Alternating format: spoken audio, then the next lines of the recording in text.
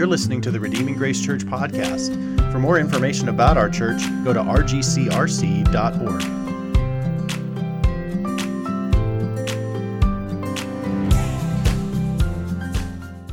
I have a question for you. What comes to your mind when you hear the word religion or religious? Is it a positive thought or is it a more negative thought? Most of the time, I would say that that word probably generates more often than not sort of a negative response. There's a couple things that you're not supposed to talk about, right? Religion and politics, right?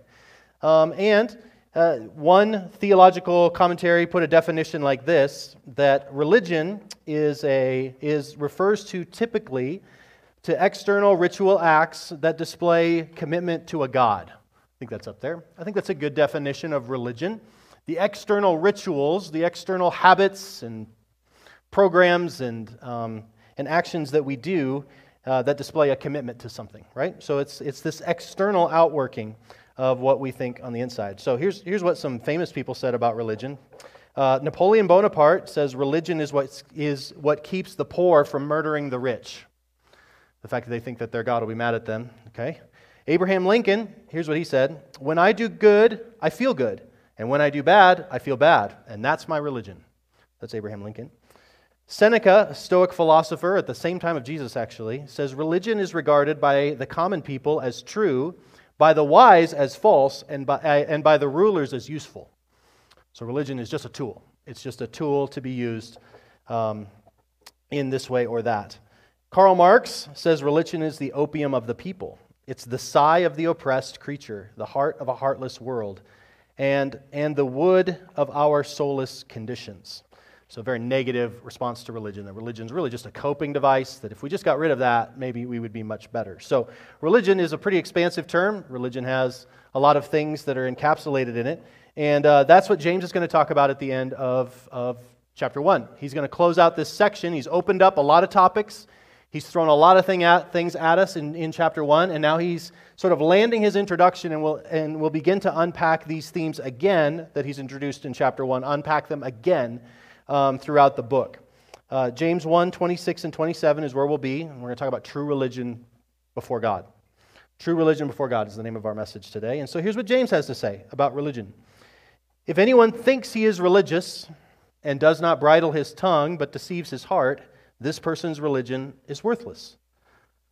Religion that is pure and undefiled before God, the Father, is this: to visit orphans and widows in their affliction and to keep oneself unstained from the world." The Greek word here for religion is threskia. Threskia, I think I'm saying that right. It's only used 4 times in the New Testament. It's used twice here.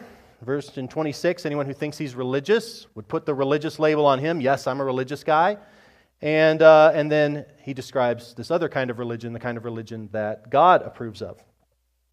But 2 other places, once in Acts chapter 26, verse 5, Paul is testifying before King Agrippa about his former life and talks about the old religion that he used to be a part of. He uses the word religion there, largely in a negative context of going, this is what I left behind.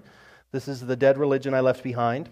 And then in Colossians chapter 2, verses 20 through 23, I don't know if this is on the slide or not. I can't remember if I put it on there. There you go. Here's the other place where this word religion is used.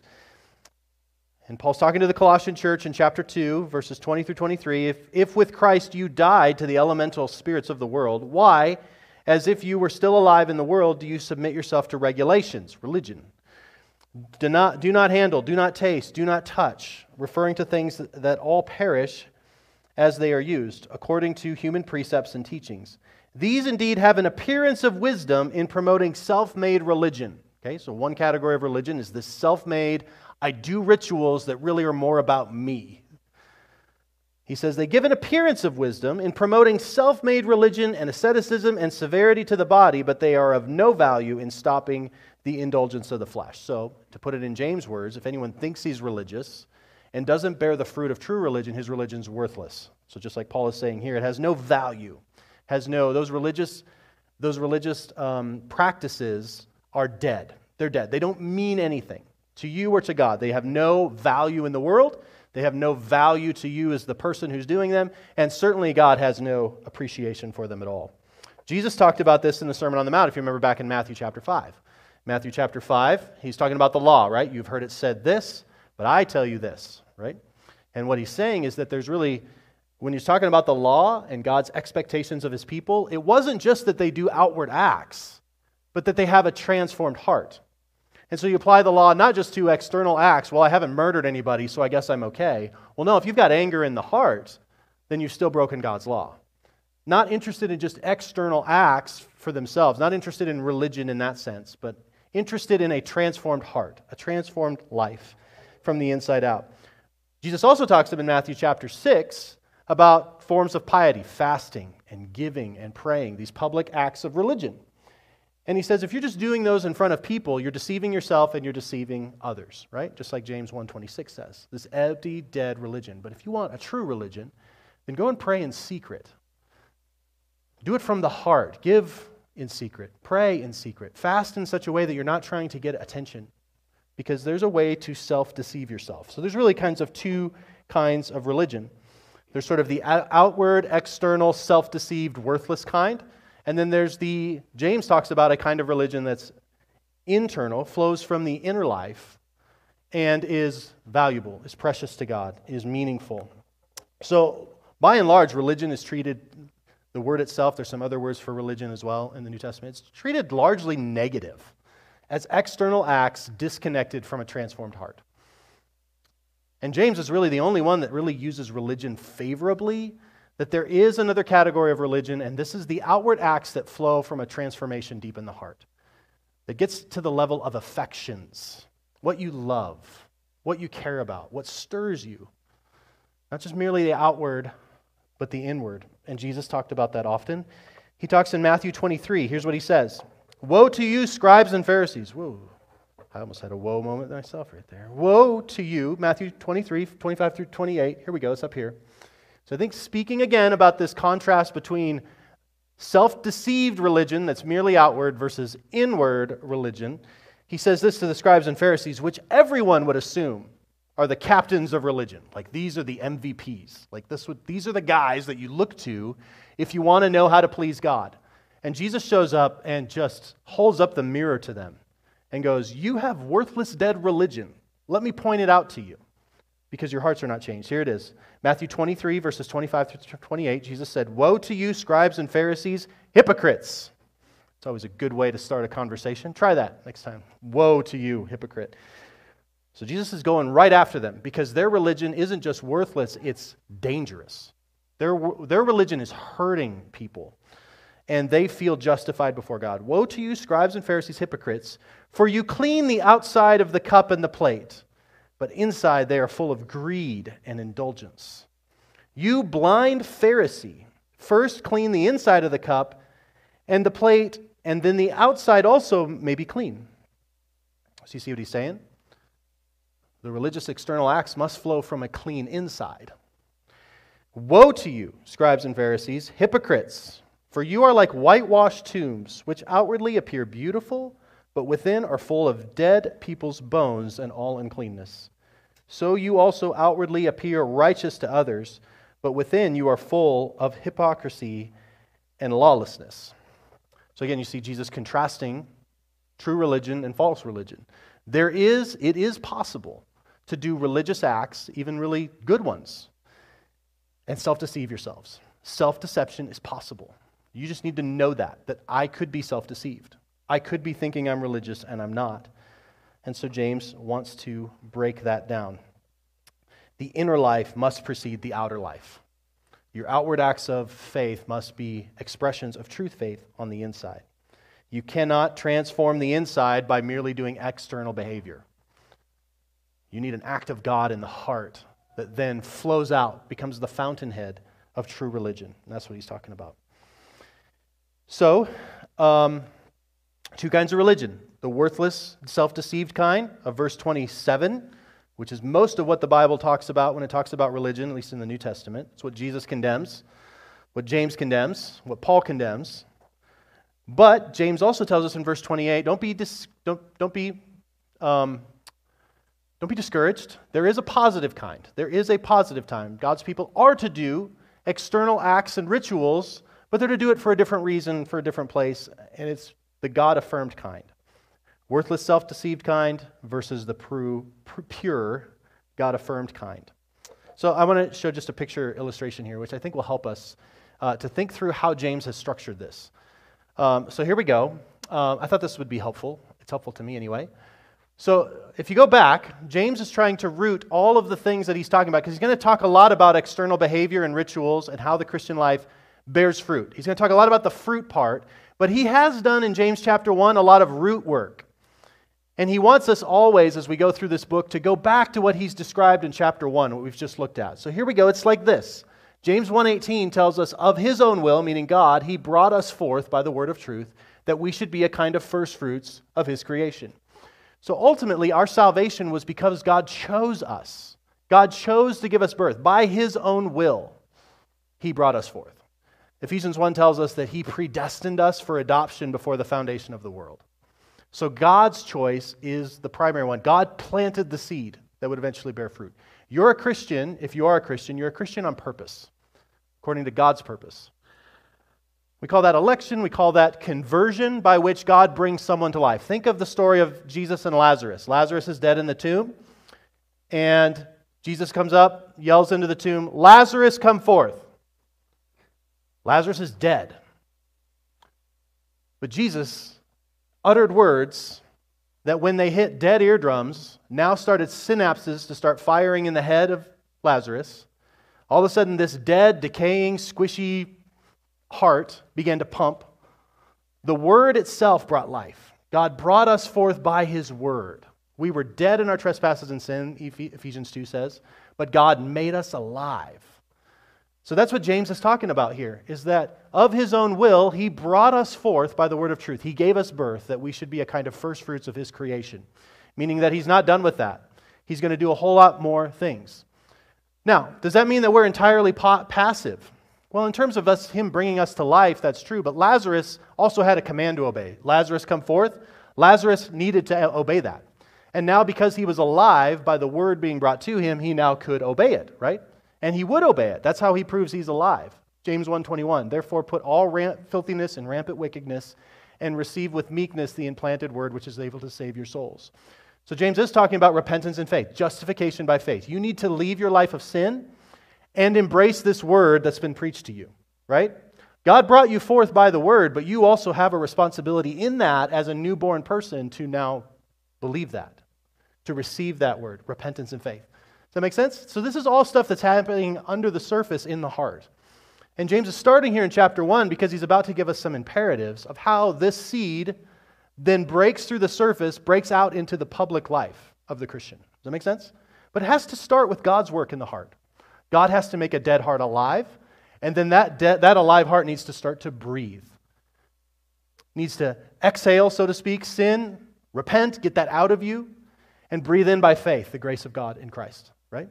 Receive the implanted word. God implanted it. You're a Christian on purpose, but now you must receive and live by that. Make sense? So now all of a sudden this plant, if it's truly alive, which it is, will start to break through the surface, and there'll be some public things you can see. How do you know that a strawberry bush is a strawberry bush? It has strawberries on it, right? I remember when we moved into our house, there was some gardening and landscaping, and we moved in, and we weren't sure what these little bushes were until they started, oh, it's strawberries, right? So what is that Christian fruit that's producing? And James is going to spend so much time talking about the fruit. Like if there's bad fruit, that means this about the root. If there's good fruit, it's because of this in the root. So we must make sure that we're never divorcing. James would never have us divorce fruit and root from each other. Does that make sense? So here's what happens. Then in James chapter 1:21, be doers of the word and not hearers only, deceiving yourselves. So now we're moving from internal to external. This tree's starting to grow. It's starting to be something you can see. This new birth that's been brought by God, that has now been received by repentance and faith, is now being lived out publicly in a transformed life. There's now sticks and leaves and branches, and there's sap flowing through because of response to the word. There's a different kind of life emerging. And then ultimately, as we get to James 27 and 28, religion that is pure and defiled before God the Father is to visit orphans and widows in their affliction and to keep oneself unstained from the world. So, your strawberry bush now, people can come to a Christian who is living as James describes, and this is what they would taste of the Christian life. It'd be sweet. It'd be satisfying. So what is the fruit of the Christian life that comes out? Does that make sense? So that's what James is doing, all that foundation work here in chapter 1. He started with the fruit of joy, right? He started with the fruit of joy, said have joy in trials, and then he works his way down. Let me show you another picture here. He starts with this fruit and works us down. Go to the next slide. Here we go. Sweet. Oh, I wish that was not so blurry. But he's working from the fruit of joy, and he's going, hey, you can have joy in trials because you know who you are. You're guaranteed by God, which tells you something about what God did for you. He brought you birth. Because of who He is, He gives good and perfect gifts. Does that make sense? So James actually starts talking about the fruit of joy in afflictions and working our way down to the root. Like if this fruit is displaying in your life, it's because this is who God is and this is what He's done for you. This is what has been going on under the surface in your heart, so have joy. And then he's going to go all the way back out and work his way back up to the fruit of a controlled tongue, the fruit of care for widows and orphans, and the fruit of being unstained from the world. James is going to do this over and over throughout the book. He's going to talk about the fruit. And what we're going to be tempted to do is to just switch from fruit, like we see bad fruit, to just now focus on true fruit. But we actually need to, when there's unhealthy fruit, go down to the root and work our way back up. Does that make sense to you? In the next chapter, he's going to talk about the bad fruit of partiality. And he's going to work it down and then back up over here. That this is the kind of religion I'm looking for. Does that make sense? I think that's helpful for us to understand, especially as we get to this last verse, because we could just get into do's. There's so many imperatives in James 1 and throughout the book that's just sort of like this. But we have to remember that he talked to us already in chapter 1 that the reason that you live this way, the reason that this kind of fruit needs to be coming out is because you've been born of God, you've repented and believed the gospel, and you're now committed to, passionate about, affectionate about living that word out. Not merely hearing it, but doing it. Seeing that seed take root and then begin to grow. And here's the fruits that will be on that tree that people could taste and enjoy and appreciate. And actually, the world is invited to taste our fruit. The world's invited to taste our fruit by Jesus. Jesus says they'll know you're Christians by your love. And they will know that the Father sent the Son by the unity he sees in the church. One of the fruits that the world is supposed to taste is our unity with each other and our love for each other, even our love for our enemies, in such a way that they could judge whether or not our profession is true by the fruit they taste. If they bite into a strawberry and it tastes like onions, that'd be awful. I don't like onions. Then they would be right to conclude that this is not a strawberry bush, right? If they bite into the Christian community, they bite into the Christian life, and it's these bad fruits of partiality, division, some of the things that James will talk about, then they're right to conclude that the root is not actually ultimately a Christ-like root. But if they're biting into this fruit and they're tasting love and unity, joy, patience, a love for the vulnerable, then they will conclude that, yes, this is true religion, and they'll be drawn to it, possibly. They'll also hate it at the same time. It's a complicated thing, but... So those two illustrations, I want you to think fruit to root, root to fruit, and notice how James is going to do that again and again. Now here we're getting to the fruit part. If you've been born of God, if you've received that word through repentance and faith, if you're now moving from being a hearer to a doer, this tree is budding, it is ready to produce fruit. What will the Christian fruit tree look like? And that brings us to 3 essential fruits of true religion. Okay, so we're just going to look at these 3 that are in James 1:26. The first one's in the negative. The other 2 are in the positive. 3 essential fruits of true religion. Number 1, verse 26, taming the tongue. How the Christian controls himself. A right relationship to himself is one of the fruits that you can bite into a Christian and go, oh yeah, that's good religion. That's good fruit. Taming the tongue. Remember, James 1:26 says, if anyone thinks he's religious, but does not bridle his tongue, deceives his heart, and this person's religion is worthless. So no matter how pious the person might be, if they're uncontrolled, unbridled in their tongue, not only is it worthless to the world, it's also worthless to him, and he's deceived himself. He has used words to convince himself he's okay with God. That's a scary thing. It's a scary thing. The tongue in James is a big deal. The tongue in the book of Proverbs is a big deal. But just in James, we have already seen in chapter 1, verses 13 and 14, the warning against self-justifying speech. God is tempting me. In chapter 2, verses 3 and 4, we have the warning against flattering the rich and humiliating the poor with our words. Also in chapter 2, verse 16, we have a warning against using our tongue in careless speech about wishing people well but doing nothing for them. I wish you warm and well fed, and then doing nothing about them? Yeah, don't do that. Chapter 2, verse 18, claiming to have faith with our words but then not matching it up with deeds. Our tongue is deceiving us. Our good intentions, verbalized, are actually condemning us because we have no intention to do it. It doesn't come from the heart, it's just words. And we actually believe the words, even though we have no intention of doing what we say. Chapter 3, verse 9, James warns against the tongue that praises God but curses people. In chapter 4, verse 11, there's a warning against slandering and judging your brothers. Just being careless with your words and what you say about people. Chapter 4, verse 13, boastful planning, saying that you're going to do something in a year. And like, you have no idea what you'll do in a year. Be careful. Be careful with your tongue. Because you trick you. You trick you. So, one of the fruits of true religion, of being born of God, receiving this word, living it out, is that we're very careful with our words. God created the world with words, which just tells us how powerful God is, but also how powerful words are. We can create and destroy with the tongue. James is going to talk about that. Look what James says in chapter 3, verses 1 and 2. Is this on the screen? Do I have this? Oh, I don't have this up here. But you can just flip a page. James 3, 1 and 2 says, "Not many of you should become teachers, my brothers, because when you're a teacher, you have to say a lot of words. And so you deceive yourself." Boy, I feel this all the time. Most of my regrets over the last few years have been things I've said. Because I say a lot of things. And my heart pours out wickedness and evil, self-justifying, sometimes trying to make a joke. I wound people. I feel this one. I feel this one a lot. "Not many of you should become teachers, my brothers, for you know that we who teach will be judged with greater strictness. For we all stumble in many ways, but if anyone does not stumble in what he says, he is a perfect man, able to bridle his whole body." So really, what he's talking about, this idea of taming the tongue, means mastery over yourself. So the tongue is the hardest thing to harness, but it's also meant to be a metaphor of speaking that, hey, if you could control the tongue, you probably can control all your other desires too. So this idea of having mastery over yourself. One of the fruits of true religion is that we begin to have self-control over ourselves. We don't live impulsively. We don't speak impulsively. We're thoughtful. We're careful.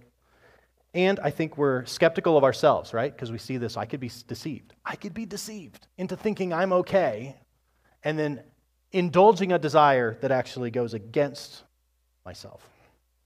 So one of the fruits of religion is this mastery of self, particularly displayed in the taming of the tongue. Second fruit, the second essential fruit of true religion, is visiting the vulnerable. So if the first one is taming the tongue, a biblical response to self, a self-control that begins to be demonstrated in the Christian life, the second is a biblical response to the needy. Those who have been broken by sin and circumstances, by evil, maybe evil they've done, maybe not. In the case of widows and orphans, it's almost always not anything they have done. They're just victims of a broken world. And true Christian faith, with that root, has a disposition to want to help, to take action to help. Visiting the vulnerable is how I'd put it. James 1:27, "Religion that is pure and undefiled before God the Father is this, to visit orphans and widows in their affliction." In their affliction. In the hardest point, on the worst day, in the most tragic spot, you can find the Christian there. The word pure there means ritually clean. So this is the kind of religion that is just ritually clean. This is going back to Old Testament, this idea of these sacrifices. You're supposed to bring an animal without blemish. The priests need to go through all kinds of washings so that they can be clean before God. And what James is saying is that this is a ritually pure way, ritually clean way. And then you have it said again, and undefiled. Undefiled is sort of the negative. It's without fault. God finds nothing wrong with this kind of disposition, this kind of action, right? So it's pure and undefiled before God. is this kind of fruit. This is the kind of fruit that God picks off the vine of our lives and bites into it and goes, oh, that's really good and there's nothing wrong with this, right? It's not just that there's some good spots on, like this is pure and undefiled. That's kind of the picture here. And again, this is from the Father's perspective. This, if you're going to be religious, this is the kind of religion that tastes good to God. This is the kind that is like sweet aroma in His nose. Again, this is contrasted with verse 26, man's own self-deceived religion, which is just all talk. This is action that God goes, I love that. The word visit here is not just dropping in to say hi with some well wishes, right? High five. James 2 is actually going to talk about that and how much God hates that. That's not Christian. That's not the Christian faith. To just sort of, good luck. Now, the idea of visit here is to bring your whole self and all the resources you have to bring relief and comfort. This idea of visit is what Jesus did. Luke 1 talks about this. Zechariah, as he's finally has his tongue loosed, speaks of this, is that the Lord has visited His people, meaning that God is bringing all of His triune attributes in Christ. He's bringing all of His resources, Ephesians 1, all of the blessings are coming in Christ to bear in humans at their very deepest need, at their very lowest level.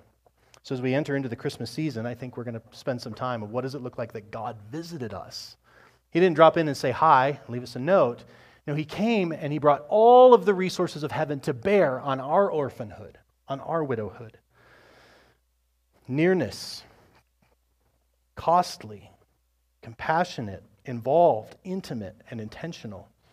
In fact, I guess I have it right here. Luke 1, 67 and 68. His father Zechariah was filled with the Holy Spirit and prophesied, Blessed be the Lord God of Israel, for He has visited and redeemed His people. So Christian fruit is those who see the brokenness of sin and visit it in those who are vulnerable. Now, the widows and orphans, especially back in Bible times, are in a particularly desperate spot.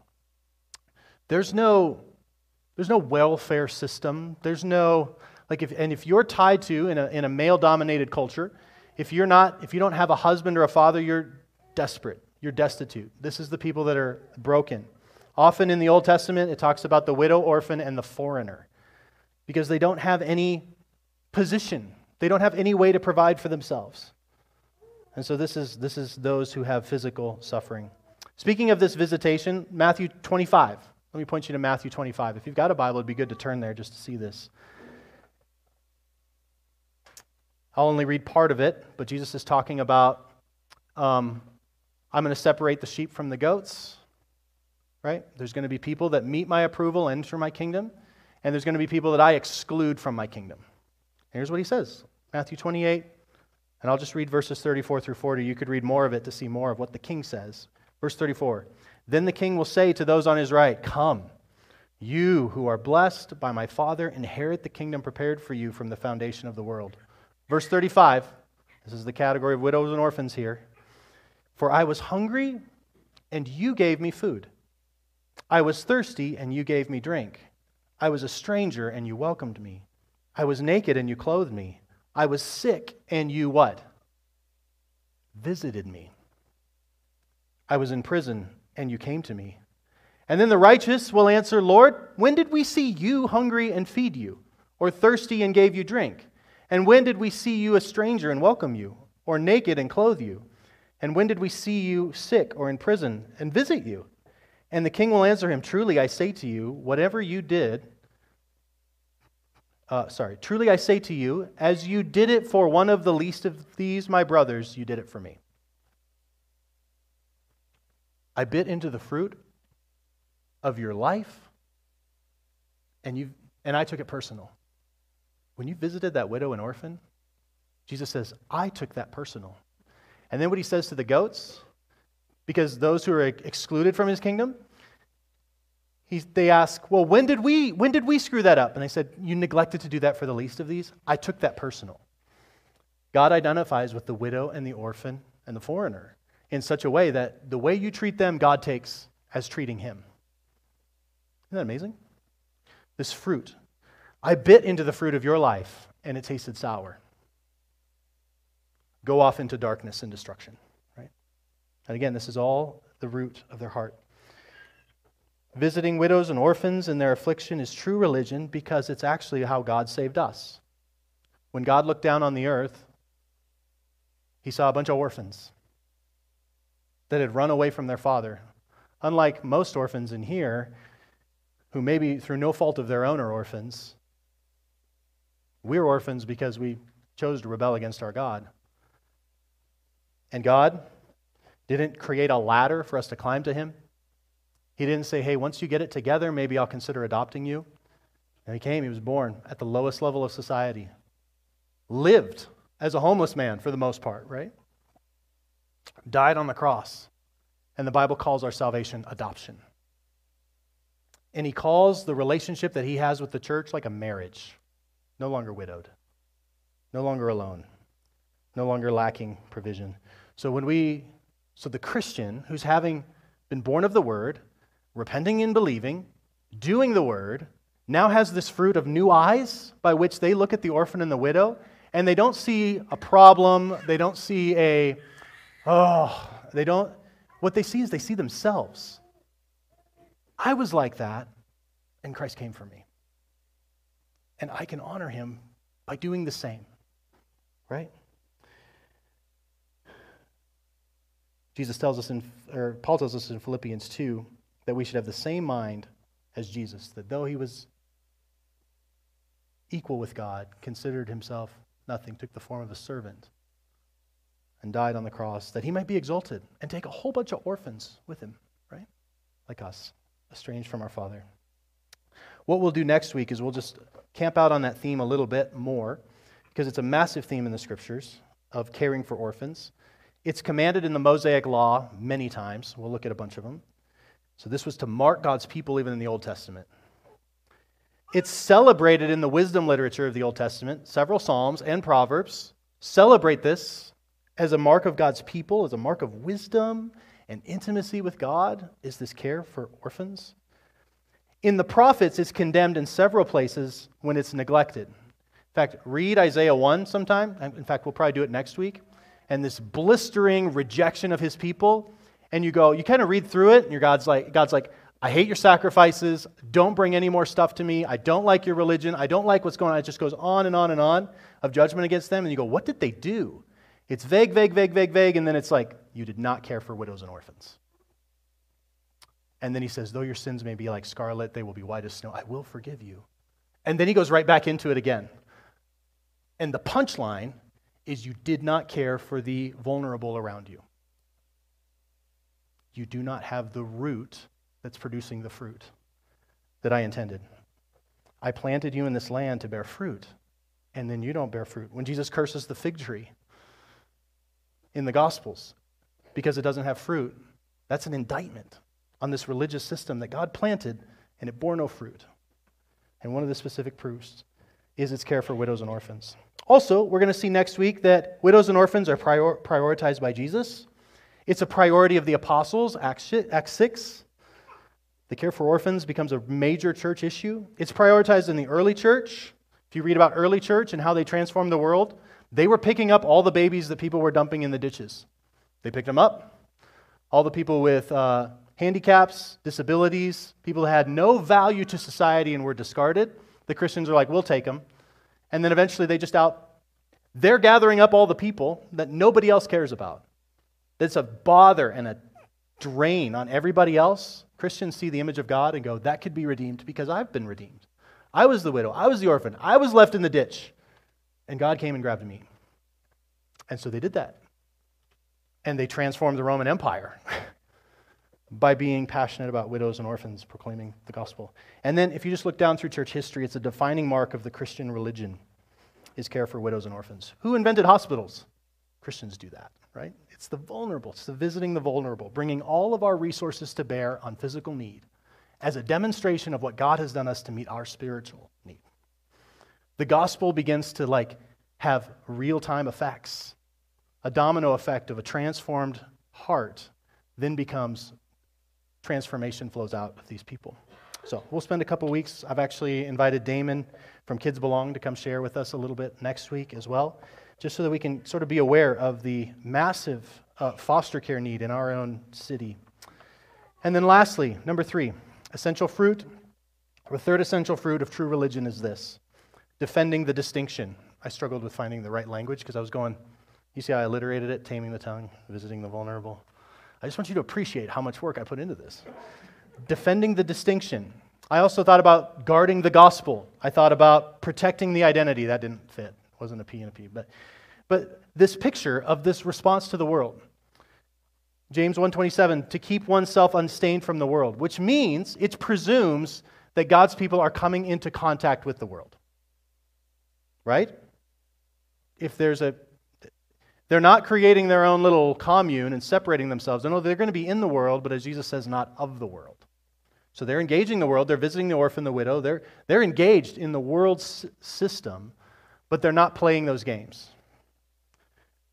The idea is to keep oneself unstained from the world. You're coming into contact, but you're the one transforming it. It's not conforming itself to you, like Romans 1:12, right? Be transformed, not conformed. This is what's so amazing about Christ when he came. One of the amazing things is that there was such a fear of being ritually unclean. Like if someone is sick or unclean and you touch them, you became unclean. What was totally mind-blowing about Jesus was that when he came into contact with something unclean, he made it clean. That's such a different thing, is that Jesus is coming, and when he comes into contact with unclean things, he doesn't become unclean. No, his cleanness overpowers the uncleanness he comes in contact with. Now, by the Spirit, we can engage in the power of the Spirit. God's people can go into very difficult spots and be unstained, right? We can be unstained. The idea there to keep oneself means that one is already unstained. This is justification, when God has declared us righteous in his sight. My friends, if you've trusted in Christ, you are unstained. You are clean. You are washed. And now you have the privilege and the power to now live that out, to be who you are now. You are holy. You are a saint. And now you, by walking in the Word, can engage the world and remain unstained. That's good news. Again, the assumption is that one will be in the world, but unstained by it. And the discipline of not letting it stain us. We don't absorb it. We invest in it, right? We don't allow it to change our nature because our nature has been secured by God. We don't allow it to mark us. We don't become undefiled. And this just made me think of Ephesians chapter 5, where it's talking about husbands loving your wives and serving them, laying your life down for them. And it has this little note in there that talks about Jesus. Jesus washes his bride, the church, with the word. I think about that every time when I get up here to preach, is that Jesus is washing you as I preach with the word. So we're going out into the world every week, right? And we're running into all kinds of difficulties and problems. And there's a good chance, there's a good possibility that we could walk in here stained by all of that stuff, whether that's our fault or not. And one of the ways that God keeps us undefiled from the world is we gather together every week. We just never miss it. We never miss it if we can help it. We give up other things. We don't join the league. We don't go on the trip. We don't, because we've got to be washed this week, right? I need to be washed with the word with my brothers and sisters. It's one of the means by which God washes his bride and keeps it unstained from the world is this time together. Jesus is spiritually washing you, restoring you, even as I preach, which is such a humbling and glorious thing. So 3 essential fruits of true religion. Taming the tongue, a biblical response to the self. Visiting the vulnerable, a biblical response to the needy. And defending the distinction of us and the world, a biblical response to the world. In it, but not of it. So that leaves us with 4 questions that I want to close with. Really just following this whole train of thought here is, number 1, have you been born of God? Going back to James 1:18. Let's just start from the root and build it up. Have you been born of God? Just like Nicodemus came up to Jesus and Jesus said, you must be born again. And Nicodemus is like, I can't do that. He's like, yeah, that's the point. God does that. He does it by the Spirit. So in a sense, this question is sort of impossible. Either you have been born of God or you haven't. You can't really make it happen, right? But you can pray. And maybe you're looking at your life and going, oh, I want to be born of God. I've never thought of my salvation as being something that He initiated, He started, that He brought forth in me. Again, also looking at the root, have you received the word in repentance and faith? James 1:21. Have you received the word with repentance and faith? I am renouncing my way of life, and I'm embracing this gospel message of Jesus. That He came to me in my affliction, He came to me in my brokenness, He came to me in my sin. He lived a sinless life, undefiled from the world. He died on the death, then all of a sudden stained with sin. My sin was laid on Him, and God punished Him for my sin. My stains were transferred to Him. Expiation is the theological word. I was cleansed of my sins. They were put on Christ, substitutionary atonement. And God made Him who had no sin to be sin for you, that in Him you might be the righteousness of God. Right? Have you received that by faith? Renounced sin, bowed the knee before this King, and received His death and resurrection for you, for your sin, to make you unstained. If that has happened under the surface in your heart, then the next question is, are you a doer of the word from the heart? Is that seed starting to poke out from under the heart? Is that starting to be like a trunk and tree and leaves? Is that starting to come out through obedience to the word?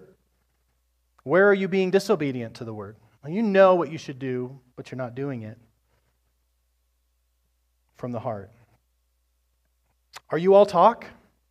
You talk a big game, but there's no, if we looked at your calendar and followed you around, they don't look religious at all. Well, they look religious, but is it all talk? Am I self-deceived? Number 4, is your religion marked by self-control, a growing mastery of yourself, putting to death the sins? Is it marked by compassionate engagement with the needy, or is it sort of I'm just going to pretend it's not there, right? I'm too busy. Too busy. We got too many other things going on. Compassionate engagement. And is there evident holiness? Do you live in the world but not of the world? Is there a distinction? You're in the world, but there's a distinct way. You look different when you're doing your job. There's something different about you. And what I want to remind us, this all goes back to the root. We could easily make this a legalistic thing. We're checking the boxes. This is the total opposite of that. James is going the exact opposite direction. No, you've been born of God, friends. This is how good God is. He came for you. He redeemed you.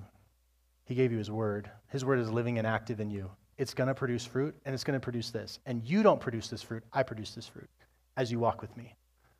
And if you don't see this fruit, then begin to work that back. Is there things I'm not believing about God? Are there lies? Are there deceptions that are going on in my heart? Why is this fruit not present and growing? Go back to the root, confess your sins, put your faith in Him, and start doing the word, right? Let's pray. God, thank you for your gift of grace here. Lord, I pray that this would not feel like a beating with the stick of all the things we should be doing, but a gracious invitation to do what really matters. A gracious invitation to, with your power, not ours, by your will, not ours, by your strength, not ours, do what pleases you. What brings a smile to your face, Lord, I pray that you would make that the very thing we would most love to do. So, Lord, we pray that you would maybe cause some of us to be born of the word today. Maybe others of us, we've just not repented and believed. Lord, give us the faith to repent and believe.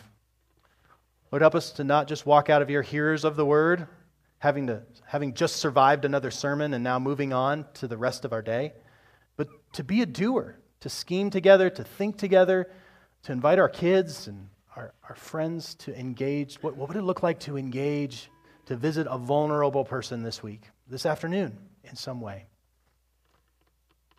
And God, help Preserve us as we engage the world. Help us not to become stained by the world.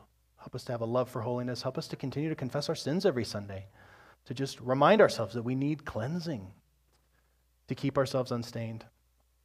God, thank you that this is a work that you do. We look to you, we trust in you, and we pray that you would produce this fruit. In Jesus' name we pray. Amen. Thank you for listening to the Redeeming Grace Church podcast. For more information about our church, go to rgcrc.org.